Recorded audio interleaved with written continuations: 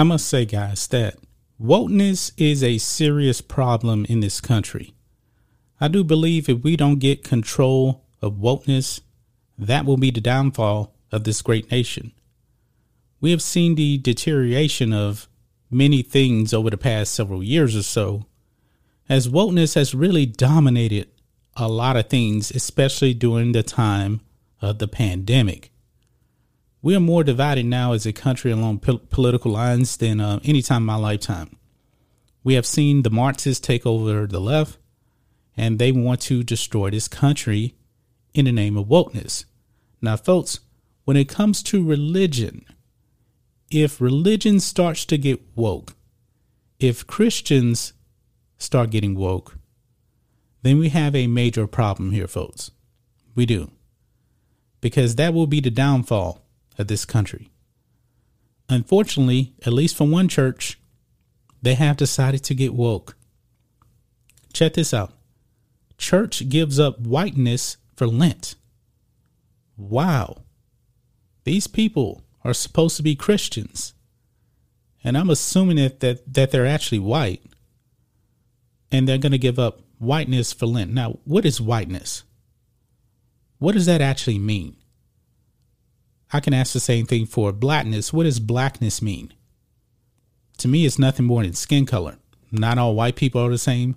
Not all black people are the same. Joe Biden, even though he wants you to believe that black people are all the same, we're not. White people aren't either. So how does a church give up whiteness for Lent? Well, they're definitely being unchristian-like based off of this. Let's read this, guys. This year, the First United Church in Oak Park, Illinois, has given up whiteness for Lent.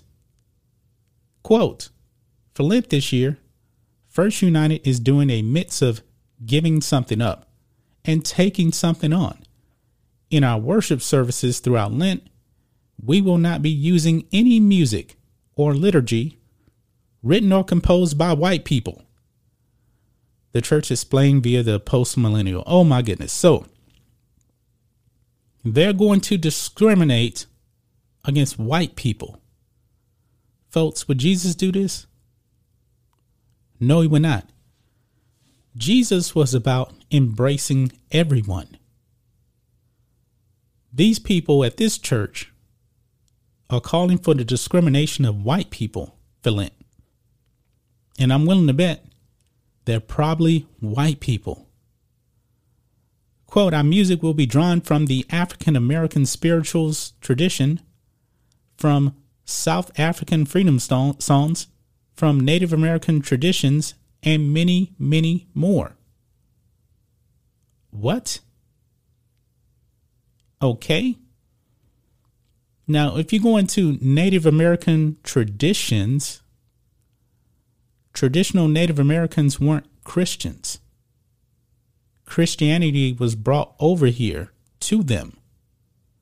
So I really don't understand this, guys. This is not being Christ-like. This is unbelievable. Now, some people give up social media during Lent. Other people give up other things, but to give up whiteness for Lent, that's discrimination. That's not Christ-like at all.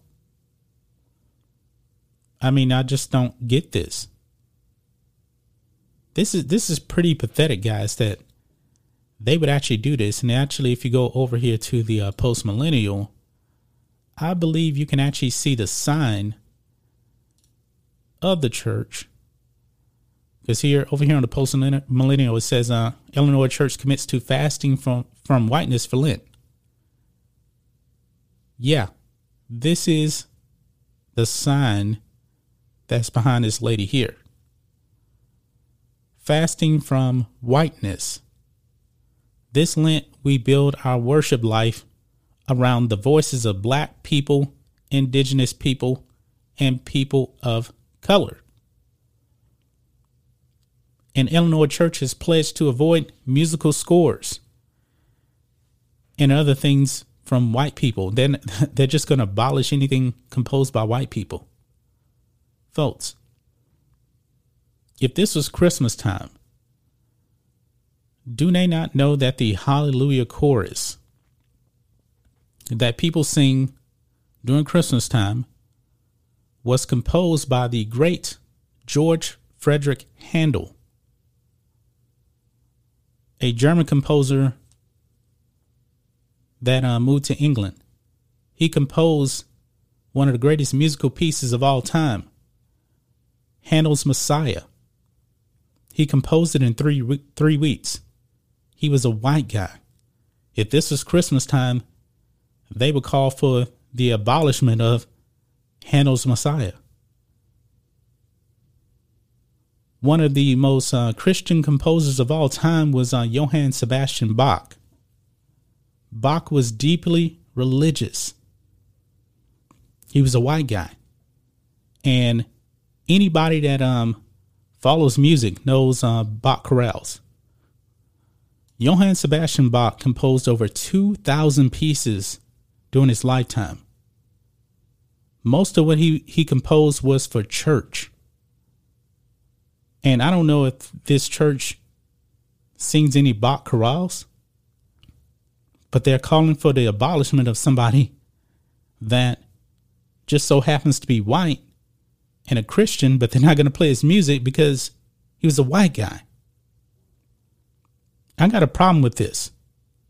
And I'm pretty sure Jesus would have a problem with this too. Now, if you want to bring in other songs, composed by black people, whatever, that'll be fine.